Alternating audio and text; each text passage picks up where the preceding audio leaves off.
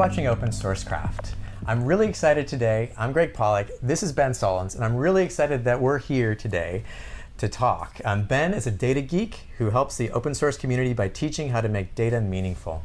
He's taught courses on Pluralsight and Lynda on topics like Tableau, Hadoop, Hive, D3, and high charts. And I'm looking to speaking with him about open source data tools on the market, who has the best communities and why. And also because Ben taught me D3. It was his Pluralsight course that I went through and learned the D3 graphing library that lets you create beautiful charts out of data. So I'm really excited to hear your story. Thanks for coming. Great. Yeah, absolutely. Thanks for having me, man. Excited to be here. Yeah. So I think where we should start is with how your passion for data started early on in your career. Yeah. So I was a geek from very early on. I was the 15-year-old kid making computers at my house, instead of going out inside and stuff like that. And that led me to finding a job at a phone company back when we had home phones called MCI. And MCI, was one of the biggest telecommunications providers. They actually owned the UUNet, which is like a big part of the internet. And I got a job there actually initially as a telemarketer doing sales, but then quickly, found I wasn't great at that and became an intern at the help desk. And this was 97-ish, 98, something like that. So early days of the internet, I guess, still. And back then, as somebody in a role like that, you kind of had to do everything or a little bit of everything. Nowadays, I feel people are very specialized in certain things. Back then, it was like you just did everything, right? If you could fix a laptop and you could also write code or something. So on the help desk there at MCI, I got to see and touch and experience all different parts of what was definitely at the time a high-tech major corporation. Right, we had a mini data center in the back. I'd be changing tape drives, doing backups, and the other day fixing a broken phone or something. I touched and got to experience everything. And I found my passion helping the reporting team who was doing the local sales reports.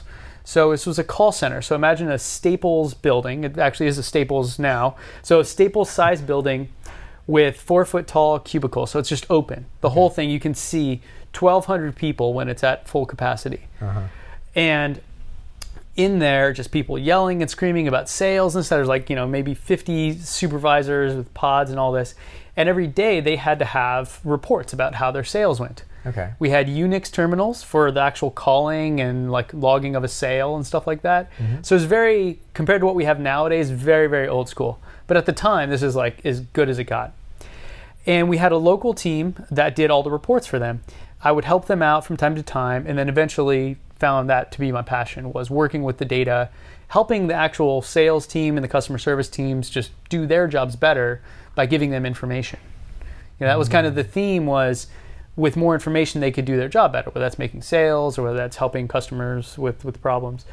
And so I found my way onto that team, and I spent about 4 years there doing that. And back then the tools we had were pretty rudimentary. We were talking, and I tell you stories all the time about coming in at 6 a.m. before the supervisors, before anyone else got there, to print out, these 50 copies of these reports and staple them by hand initially until we figured out how to work with the printer, and then staple them and hand them out on all the supervisors' desks every single day before they got in. To give them the data they needed to be more effective. Right. And so you found this passion for data, and then what happened next? Well, I spent a number of years there evolving my skill set to try to always do that same thing, always give people more information to do their job better, whatever that may be. And the tools, like I said, were so rudimentary. I mean, we were doing VBA programming in Access, taking screenshots of VAX terminals, parsing the data in Excel to do real-time analytics on, are we going to run out of people to call? And so it was really interesting because the tools were so rudimentary, but it actually forced you to be really creative.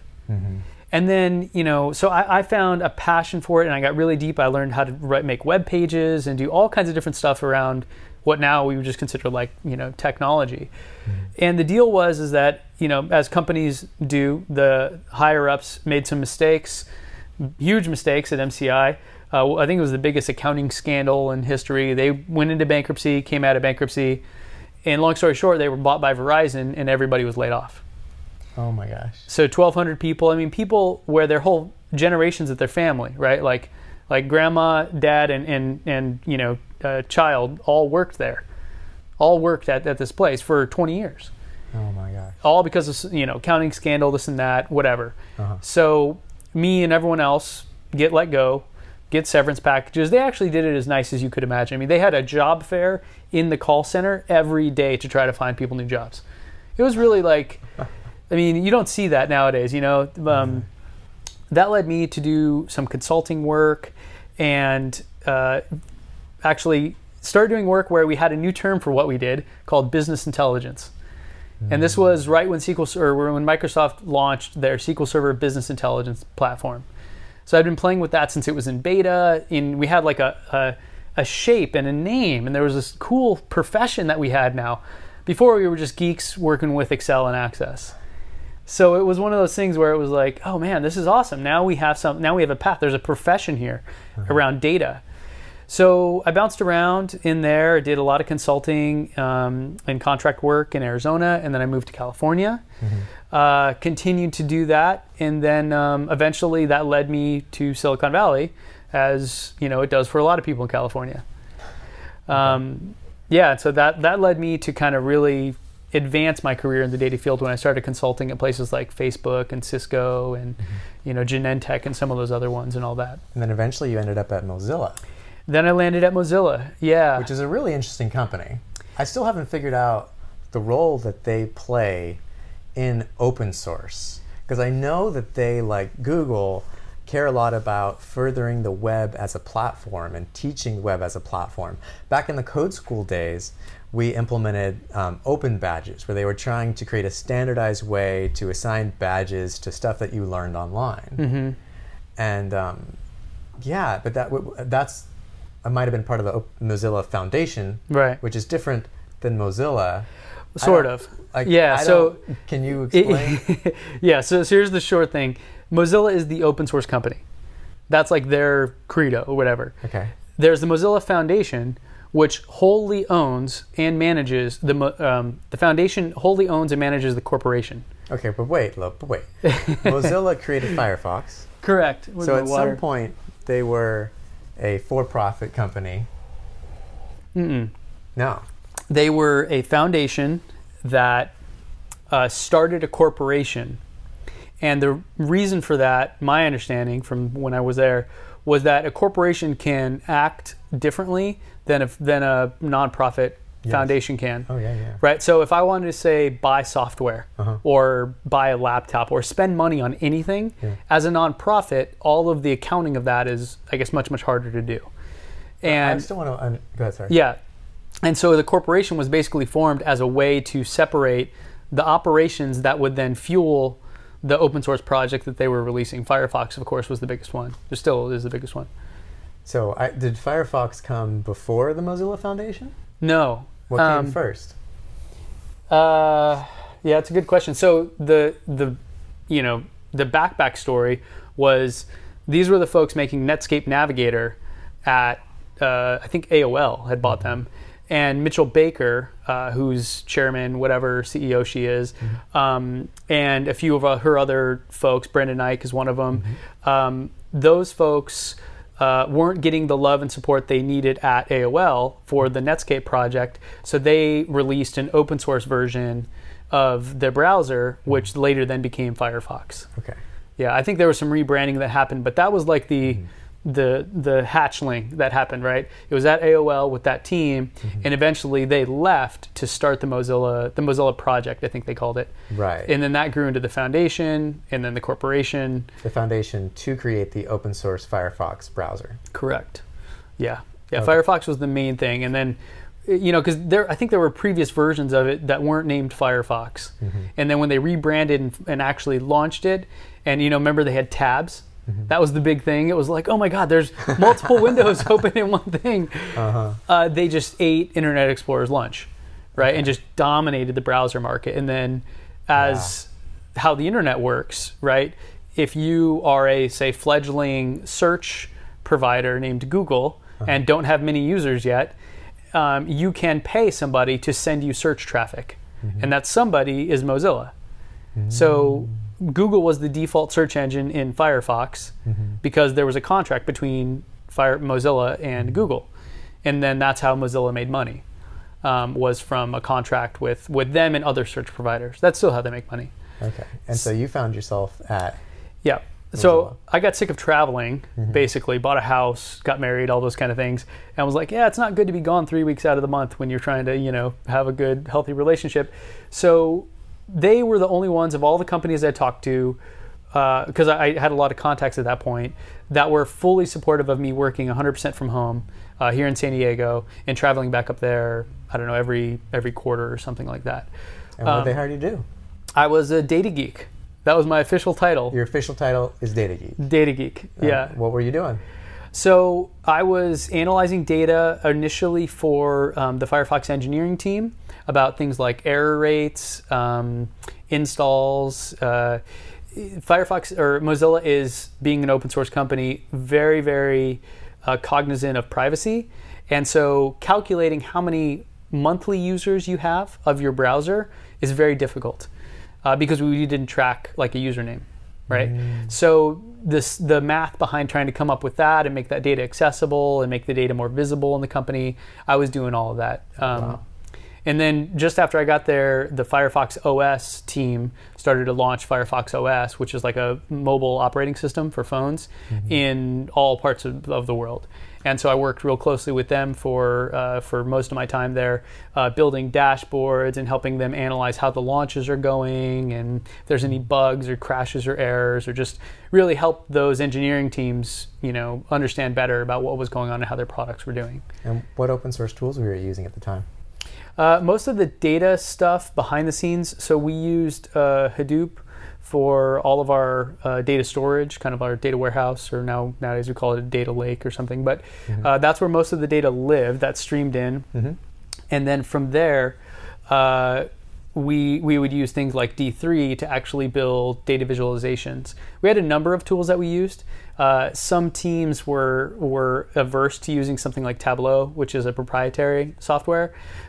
So we would build dashboards and other tools that were open because they didn't want to use those for whatever reason, which I don't know. But anyways, we did a lot of analysis with Hadoop and Hive, and we did streaming. What did they use for streaming? I think Apache Storm or one of those. But all the Apache stuff essentially is what drives them as well as most high-tech companies' data operations. Okay, cool. So from Mozilla to teaching. Yeah. So in case you don't know, Ben has a bunch of courses on Pluralsight. You can check out his blog, bensullins.com, where he's got listed on there his courses. He teaches all sorts of data-focused tools on Pluralsight and now over on lynda.com. So how did you get from being a data geek to teaching and then making money teaching open source? Yeah. Well, one of the consulting or contracts I had after MCI was at a company called Thomson Learning. So Thomson, you probably know Thomson Reuters. They own Reuters essentially. So I worked for them, and one of the companies that they owned was an online learning company. And I was always fascinated with teaching online. And I thought, hey, when I grow up, maybe I'll do that, right? So you fast forward, I don't know, 10, 11 years later, and a friend of mine had a Pluralsight subscription and was using them to learn, I think Java or something like that. And he said, hey, nobody's teaching data stuff on here, and you're like the guy on that. So why don't you see if you could teach some stuff there? And I'd always, like I said, I had this little seed that had been planted 10 years earlier about, wow, this is so cool to be able to share what you know and teach people in a way that's scalable like that. And, that connected me with Pluralsight. And, with Mozilla, it was really interesting. If we were doing a launch, let's say like the Brazil launch for Firefox OS was huge. I was working 80 hours a week trying to analyze this data, see what's going on. And those times, it's like an insanely, stressful, tons of hours. But then I'd go 3 weeks without hearing a peep from anybody, to where I can just kind of work on other projects or develop some new skills, learn a new programming language, whatever. And so I had this, it was this kind of like, almost like waves when you're surfing or something. It's like calm for an hour and you're like just sitting there, and all of a sudden it's just like big waves coming. So in those calm times, I had a lot of free time to make content for Pluralsight. So that's how I started authoring and making courses on there. And I really enjoy doing it. I mean, I still enjoy doing it. I do it quite a bit. What drives you? What drives you to do it? One of the things I love doing is the feedback I get from the folks. Like, I'll give you an example. With the D3 course, actually. I was speaking at Startup San Diego here last year, and I was giving a talk about Apache Kafka, which is another data platform that I'm in love with. And I was trying to basically instill in people that were building startups, like, you want to set up your data infrastructure right from the beginning. And there's open source tools and a huge community and all kinds of support for you, so do it this way. And it'll save you, if you were successful and you have a giant company later, it will save you a ton of money and a ton of time, and you'll be so much better off. And really, it's no different than doing it a different way. It's just, knowing that it exists. So I was talking about that, and before I got up there to speak, this girl came up to me, I think her name was Jackie, and she looked at me, she was like, "Oh my God, I just want to shake your hand because you taught me D3, and then that got me my job." And I'm just like, that's why you do it, right? Yeah, that's awesome. There's financial reasons and all that, but those are secondary. It's knowing that it's great. It's like the best thing ever. It's knowing that, look, I mean, at this time in my life, I've been doing this for the data stuff specifically for 20 years, almost, I think 18, 19 years now. And so I've been around the block a few times with all this data stuff, right? And to see that now, especially in the world, like, data science is a real profession. And there's tons of people, and kids want to like do this from day one. They want to be data people. For me, it's almost like, oh my God, like, yes, I want to help you. Just because, I don't know, maybe that's just my nature, but to know that there's a way to do it that it works for me and for them, that's like the beauty of the whole thing. Do you think part of that comes from you having to figure it out all on your own, and so you want to help people not have to run into all the issues you run into? That's why I started my blog. I started my blog in 2006 or something like that. And mostly as a consultant running around, I would run into problems that nobody had solved before, right? This is like before Stack Overflow, and every problem was already solved. So I would just write down what I did to solve the problem, so that if I ever ran into it again, I would do it, or I would know it, and then other people would also do it. So that to me, that sharing of knowledge, I mean, that is part of the open source nature of how people make, open source projects and all that. That's why open source is such a successful way of operating. Okay, and I have to go back. So if I'm creating a company, and what is the best way for me to start collecting data that you mentioned a second? I want to know now. So later on I don't hate myself, I guess. So Apache Kafka, or Kafka is a data streaming platform. And here's the notion, right? If you build a company, and it's a tech company, you're going to have a number of systems that run the different parts of your site, your platform, whatever it is. Whether you have like something like Salesforce in the back end, or you build your own CMS, and then you have a web platform where customers log in and do things like that. You have all these different places where data lives, and you will have conflicting versions of those data, right? So I'll give you the most basic example. You have a website where a customer can log in and change their billing address. Okay. If they're an enterprise client, maybe you have Salesforce, and a sales rep can log in and change their address. Now you have two versions of that customer's address. How do you know which one is right? You don't. Right. So Apache Kafka creates this abstraction. It creates a new place where data and the truth about that data lives. And it's basically this notion of a distributed log. And so a log is a series of events, a series of change events related to an entity, a data element, like a customer address. And so when you're setting up your company and all that, you know that you're going to have all these different places where data can be modified and created, and those all need to be in sync with each other. Otherwise, you could maybe send a bill to the wrong address, right? You can use something like Kafka, and there's others, but Kafka's the big one, really, where you basically centralize the access and modification and use of the data so that everybody's on the same playing field. So it's like a central database, and you're saying, this is the authority over here. Correct. Your app is not the authority. You are a read copy. So is every other app, right? The source of truth lives in Kafka. And the awesomeness about that is, like, in the data warehousing world, we've been trying to do this for years. That's actually the big challenge or problem with data warehousing, is that if you have 15 different places where customer data lives, and you want to then give to a team that manages your customer information or your customer service a true picture of your customer base, you're going to have to pull from all 15 different locations and try to figure out which pieces are the right ones. And how do you know? Yeah. It's too little too late. By the time you're actually trying to pull that data together and build a source of truth, it's far too late. So, but all the web services that I need to use need to integrate with Kafka. Yeah, and they all do. They all do. I mean, there's a library for almost every programming language you can think of. Oh, I see what you're saying. They use the API. Correct. Oh. Correct. So Kafka is a separate service running on a separate cluster. Now, you can still have, like, when you have an app, you interact with your data locally. So if you want Mongo or Cassandra or MySQL, whatever you care about, whatever you want to use is right for your app, you use that. But when you want to make a change to that customer record, you submit that change to Kafka, right? And then all other apps, it's like a messaging service, if you're familiar with messaging services.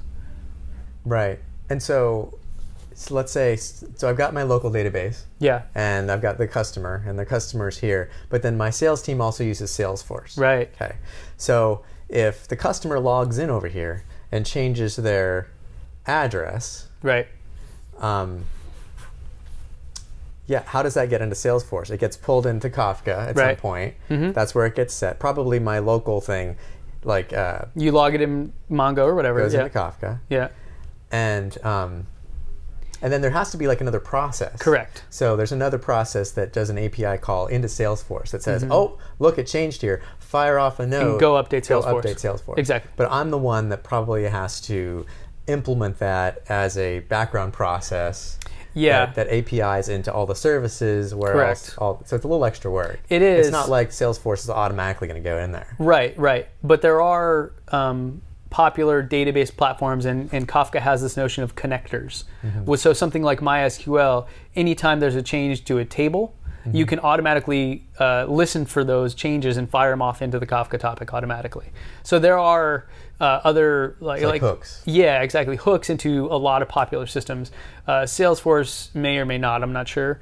But yeah, so you may have to do some of that stuff if you're using a bunch of third-party cloud-based systems that maybe don't integrate with it automatically. Yeah, so there could be some more work you have to do. But the benefit is you're never going to email somebody at the wrong address. You're never going to send an invoice. Like your business is going to be so much smoother and better in the long run. I mean, you've been a part of a number of startups. I mean, getting a true picture of how many customers you have, how many active users you have, every metric or everything you want to keep track of can be a challenge when you have a big federated ecosystem of products. Yeah, and I can imagine like the first place you probably run into that with a company is email. So they create an account, and then you want to be able to email them. So what do? Their email needs to get somehow into your mailing list service that's over here. And so now you've got 2 copies of their information. Yeah. So what you would do is use Kafka so that it has like a truth database, and that's and it's through there that their information gets updated to the email service. Correct. Yep. Yeah, all changes go through Kafka. So, if we had a whiteboard, we could draw it. But imagine without it, and this is how a lot of companies operate, you have a bunch of little boxes, and each box is a different app. And then, yes, the service that captures email addresses and creates logins, that's a separate app, essentially. That has to talk to here, and it has to talk to here, and it has to talk to here, right? And so each one of these boxes has all these little lines going around. It's like a big wired mess. Yeah. Well, instead, everything just goes to Kafka first, and then you have basically producers and consumers, right? So things that create changes or new elements and then things that read from those. Yeah. Right. That's great. That's really interesting. So let's go from here to, who do you feel is doing open source really well? Yeah.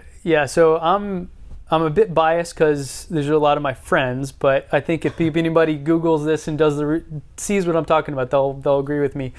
I'm going to say that the data team at Airbnb I'm most impressed by with what they're doing in the open source space, specifically when they're talking about data.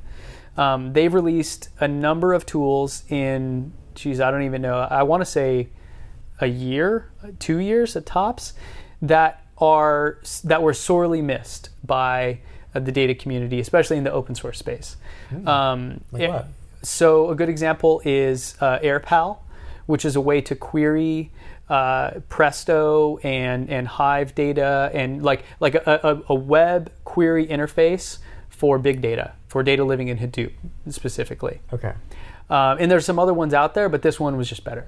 and I know that because I've used it, and I also know it because when I was at Facebook, we had an internal version of this tool called HiPal. So a lot of the folks that were working on that tool at Facebook left and are now at Airbnb, and they've basically taken a lot of the internal data tools that they had at Facebook and made them open source through Airbnb. So AirPal is one. Airflow is another one, which is a way to, like when we're connecting the dots between all those boxes, it's a way to do that again with a web UI that is open source. So it's like an ETL tool, we would call it, right? Where you're moving data from one place to another, transforming the data and all that, and that's open source and free. Okay, so for people who aren't familiar, so Hadoop, that's big distributed database, big data, right? Yes. Tons of data. And the problem that you run into when you're running a Hadoop cluster and you're collecting tons of data is that it becomes much harder to do what you might think as simple queries. Right. And so these are tools that allow you to do queries in a simple way against big data. Correct. Yeah. Yep. As well as transform data, move it around, reshape it, do more of the engineering side of it. Mm-hmm. And then they have a new one that I've been playing with a little bit called Superset, which is a data visualization platform. So it does queries, it does dashboards, it does interactive analysis, it does all kinds of cool stuff. Mm-hmm. And it's all open source. You can literally on your laptop just run a few commands, pull it down and fire it up. And you could be building dashboards off of, a big data system like Hadoop in an afternoon, all open with a growing community and all that. So I think the Airbnb data team and the stuff they've been putting out there is, it's getting a lot of attention.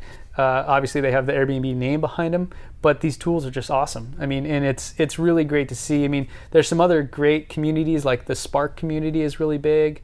And I think the guys at Databricks and Spark are doing a great job too. But I would say overall, I'm the most impressed. And like I said, I'm biased, but if you go to airbnb.io, mm-hmm. you can see this stuff. And it's just great. I think anybody that's in this space would be pretty stoked on it. And I think you're going to show us a little bit of Presto at some point. Presto, yeah. I have a demo. Yeah, if you're listening right now, you can tune in to our a show and tell. So at the end of this, if you're watching, it's going to happen at the end of this. We've got Ben's laptop plugged in, so we'll be able to take a look at Presto, take a look at some of these big data tools and how they're used. I'm excited about that. Yeah. From there, I want to read a quote about Ben from John Powers. Working with Ben taught me a lot about the value of data and overall business intelligence. At the company we worked on together, he transformed the organization by enabling data-based decisions. So is there any particular times you can think where you were able to influence a decision or direction of the company that you can share with us that really demonstrates the power of big data? Man, I think the most impressive one was, and I don't know if it shaped the trajectory of the company, but it certainly made a difference to some people's lives, was at Bridgepoint Education here in San Diego, where I was the director of business intelligence, and we were growing a team and really doing this data thing. Mm-hmm. And we were able to, we had a great team of data scientists, and giving them data and structuring it in a way that was easy for them to analyze, we were able to create a prediction engine to know after, I think, 2 weeks of online class, and this isn't like Code School, Pluralsight online class, this is like college, right? It's an online university. After I think maybe 2 or 3 weeks, I forget exactly what the time was, we could know within about like a 90+% confidence interval whether or not that person was going to graduate. Wow. After 2 or 3 weeks of a 4-year degree, we could know whether or not they were going to make it. And we were extremely accurate. And that insight alone led to a lot of organizational changes and instructional design changes, and just, a cascading amount of things that were changed because, one, people need to graduate. Two, legislation was coming in for the for-profit online schools that was basically holding their feet to the fire, that said people have to graduate here, otherwise you're going to lose your ability to get Title IV funding, which was how they survived. So that one thing right there was able to put in place a lot of changes that helped a lot of people graduate. Wow. So that was just looking at just performance online? So because it's an online environment where people are going to school, you can track everything they do. Okay. So when an assignment is scheduled to be turned in versus when they actually turn it in. Mm-hmm. You can see the length and the number of posts in the discussion forums. Wow. You can see when they log in versus, all these things that like in a physical environment would be harder to measure, you can measure them there. And my team, working with the data science team, who wasn't in my group at the time, working in tandem with them, we were able to collect all that data, structure it in a way, and give them the tools they needed to do the analysis to come out with this outcome. When you sit down with academic folks who are used to working at universities, and you can tell them that within a couple weeks, I can tell you whether or not this person is going to graduate, first off, they don't believe you. I'm sure. And then second off, they're calling BS on the whole thing. So thankfully, when you have a data scientist that knows what they're talking about, they can explain it, in a way. But yeah, it's powerful stuff. Data is all around us. It shapes so much of our lives that we don't even know. Even small little changes or efficiencies you can gain can lead to just really dramatic, changes in the world. So it's one of those things that is kind of invisible, but very important. Okay. Yeah. Thanks for sharing that. So you've taught courses both at Pluralsight and Lynda, and I feel like one part of the open source community that's really important are the teachers, the people that want to take their time to learn open source and teach it effectively. And first off, I think you're a very effective teacher. I really enjoyed learning from you. Thank you. And I'd love to hear more about your experience of, teaching for Pluralsight versus teaching for, and what is that experience like? I bet there's other people out there that are wondering, like, well, how does that work? Probably just start with like, how does that work to make money for each of these organizations? Yeah. So I think I need some water before. Oh, sure. Go for it. Pregnant pause. So, you mean the like how does the money actually work? So you, as a teacher, first of all, why would you want to teach for Pluralsight or Lynda? Mm-hmm. And then how do you get paid for it? Yeah, so like I mentioned, love teaching because I love the impact and I love sharing what I've learned over these years with folks that want to get into it and want to, I want to save them time, right? I want them to take the knowledge I have, and as limited as that is, and condense that so they can take that and absorb it and then take it to the next level, right? I want to 5 years from now see a course from somebody that took one of my courses that I am blown away by. You know what I mean? I want to see the development in the whole thing. So I think giving back is important, and that's why I do it. Financially, the way it works, right, is I make a course and I put a lot of time and money investing in the research and the content development and the recording of it and the editing and all those pieces to make something that will help people. And so you don't get paid up front at all? Not up front Well, it depends. So with Pluralsight, you get paid up front an amount, and then as people watch it, you continue to make money on that. So royalties based on viewers. Yeah. So the more people view it for the number of minutes or whatnot. Yeah, it's a funny calculation, but yeah, exactly. Yeah. Well, it makes sense though, because the way Pluralsight's set up, people can easily, they need to watch 10 minutes of your 4-hour tutorial, so you get paid for the 10 minutes that they watch it. Exactly. Yeah, you don't get paid for 4 hours if they only watch 10 minutes, right? Mm-hmm. Yeah, there's kind of the pie of like all viewership, right? And there's like your amount of viewership, your percentage of that viewership, and then you get a royalty off of that, essentially. And Lynda is the same way, except you don't get a completion payment. You don't get an upfront. You get paid a royalty advance. So it's a much more typical book publishing type deal, right? If you want to do a book for O'Reilly, they'll pay you $5,000 up front or whatever, and then as book sales come in, you may end up making more than that in the long term. Okay, so yeah, they give you like $1,000 up front, and then they take that out of your first royalties. Exactly. And then you start getting paid. After you've essentially made that money back, they've hit their break-even point, and then you start making royalties. And I assume that you can't just pick a topic and just work on a course and then submit it to them. No, there's a lot that goes into the strategy and all that, right? I mean, both companies have teams that do this, right? I mean, it doesn't just happen. Not like YouTube, where like I just make whatever I want and upload it, right? There's strategies that go into for them to figure out what's important, what people want to see, and their audience and all that, and they have data that helps support them in both situations. And there's a bit of back and forth, right? So I'm going to record a Presto course coming up, and Presto was something they had no clue what it was. But because I'm in this industry and because I'm into this stuff, I reached out to them and said, hey, this would be really cool. I think people would like this. Tell me no, fine. Like feel free to shoot me down, but here are a bunch of ideas, and then they may say, hey, that one's interesting, let's do that one. Other times they may come to me and say, hey, I am dying for a course on Spark. Please, let's do a course on Spark. And I'll go, great, yeah, I worked with Spark a couple of years ago. I mean, and we'll figure it out, and we'll make a course on it. So it's a back and forth. It's a relationship, I would say, and both companies pretty similar in terms of strategizing on what it is. Some are more obvious, like I just got an email, Angular 4 is coming out or something.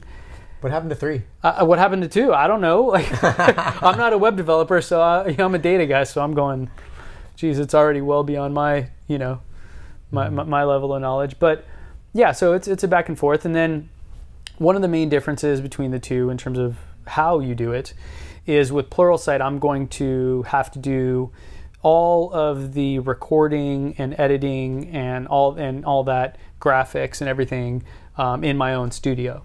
And then I'm going to submit it to them and they review it and it'll go through the approval process.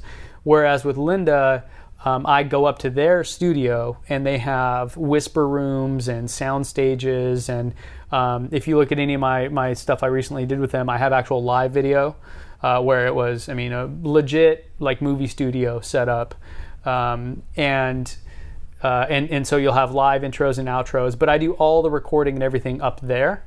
And then they do all the editing and graphics and all that stuff. So as someone that has 5 businesses and is trying to do everything, it's actually much more efficient for me to do it that way, Yeah. And so really, I feel like what's great about them, if I'm somebody who loves to teach and I want to teach software, right? I could go and produce these videos, figure out how to produce them, do screencasts online, and I could put them up on my website. And maybe I could go to, I think, a service that allows me to sell them. I think like Vimeo has a paid version where you can get the paid videos and whatnot. Udemy or whatever. Like Udemy. Yeah. Well, but the thing is, like, there's this problem here, which is that you have to have an audience. Yes.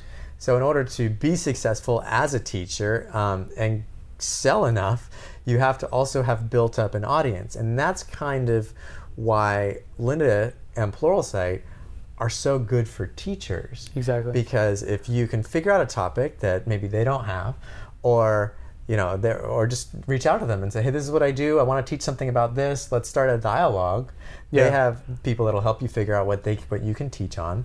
And then you don't have to worry so much about bringing and creating an audience. You can do what you love doing, which is teaching and building videos. And so I think that's why more of those type of services are certainly needed. Yeah. So that it's almost like we have the audience here. That's it. I mean, as an online content business, it's all about your audience, right? And if I had, I get a decent amount of traffic to my website. I don't really do much on Twitter, but let's say I did. Let's say I had, 500,000 followers on Twitter, and maybe, a couple million views to my website every month. And people were finding me because they were searching for content related to, Presto or data stuff. Yes, if I could make my own course and sell it on my website because I had that audience. And I would get 100% of the royalties, right? But it's just that takes years and years and years to get there, And if you have a passion and you want to get it out there, these are just much better avenues for it, right? Yeah, totally. So, lastly, I want to talk about what you're doing now. So, I noticed you've got over almost 10,000 subscribers on your YouTube channel. I watched a video that you created called "What is your monthly cost for a Tesla?" where you compared your electric bill to your gas bill and found out the savings. Used data to figure out what the savings right. was. And I loved how you showed how even in a simple spreadsheet how you calculate it out. I find that often figuring out the data is simpler than you think it is. To just take the time to really calculate it, as people don't realize that how easy to estimate pieces of it. You might not have the exact number, you might be missing a number, but you filled it in along the way. Right. So Teslanomics, what is it? So it's my YouTube channel where I decode the economics of Tesla. And that's the company, the industries that they're disrupting, and everything about it. In fact, I think while we're sitting here, their latest financial report came out. So as soon as we're done, I'm going to be digging into that, and then next week going to be talking about that. But the idea, it came from that video. I was trying to do, as we just were talking about, I was trying to share my knowledge around data and data science on my YouTube channel, just like I was doing at Pluralsight in Linda, but I was not successful, right? Nobody really watched my videos. I didn't have many subscribers. There just wasn't a thing. And it's about finding the right avenue, right? YouTube, people are just not interested in that stuff there. Yes, there are people that search for this and some people that are maybe good at it. But me and that topic weren't there. I made that video and it really took off. And it got me to thinking, first I should listen to my wife more because that's where that question came from. But second, that using my skills and experience with data and how to present it and how to analyze it on a topic that is interesting and something I'm interested in, that did resonate with people. So that's the idea, right? Is that, if you go on YouTube and you look for Tesla stuff, you'll see a bunch of really sexy shots of different cars and drag racing and, all the, and girls on, hanging out and it's that's cool, fine. It's entertainment. I get it. I'm taking what I know about how to look at data and how to present data and how to make sense of it and applying it to a company that is really changing our world. Yeah. And it's since November, that's when I started this. So it's not even a couple months old. I went from 8. So in November, when I posted that video, I had 800 subscribers. I finished the year at 6,000 subscribers. Wow. So that was just insane over just a month, a month and a half. And then now, February, middle of February, I'm up to 10,000 just about. So it's clearly, I found my niche on YouTube. And I just love talking about that stuff and it's super cool. And, I get to go, it's funny because I get called out a lot because I'm not a car guy. I say things wrong. No. Yeah, I called... You don't say pounds of torque, you say foot-pounds of torque. Oh, obviously. Right. And foot pounds to me doesn't make any sense. I'm like, that's like, sounds like you said something wrong, right? That's not how, and so I get called out on things like that, or like the difference between kilowatts and kilowatt hours. So, I'm fumbling through it, but I'm clearly a data guy that's exploring this new world. And the whole idea is, here you have a company that is innovating and changing things like no other. Right. I mean, I've always been fascinated, and I've told many people this, that technology is still very basic to me. Like an iPad, you may look at it and think this is a revolutionary thing. It does all this crazy stuff, but it's also two-dimensional. It's also digital. I want an iPad where I can set my cup of coffee on it and it heats up my coffee. Why can't it do that? Now, what other company out there is making stuff that is like that fascinating and not is just digital technology, which we've like mastered, right? Of course, there's people all around us that are taking it to the next level, but I want physical stuff. I want technology to advance the physical, real world just as much as it is the digital world. And I think Tesla's one of those companies. I mean, they're launching rockets and landing them autonomously. I don't know if you saw that recent SpaceX launch, but you're just going, this looks like CGI. This isn't real, right? So I am fascinated with that company, with what they're doing, especially with technology, because it is so tangible and real. It's not just digital. And so that's what I do on the channel. I look at the data, whatever data I can find about it, and I try to break that down and share that with people, because I think it's a unique perspective. It's not something that other channels and other people are talking about. Even if you go on Bloomberg and those guys, it's like, yeah, check out how fast it is. It's all about appearances and, because that's media, right? Mm-hmm. Yeah. Okay, so I guess they'll start. If you check out the show notes for this episode, I'll link your YouTube channel so you can check that out. Sweet. And I think we should probably wrap it up. If you want to stay tuned, we'll be looking through Presto, checking out your laptop so you can show us some big data tools. But thank you for being on the show. Absolutely, man. Yeah. And if you like this, be sure to subscribe on iTunes, or you can go to our website at codepop.com to subscribe there, or tweet us, follow us, like us on Facebook. All of those things. And thanks. Absolutely, man. Thanks for having me.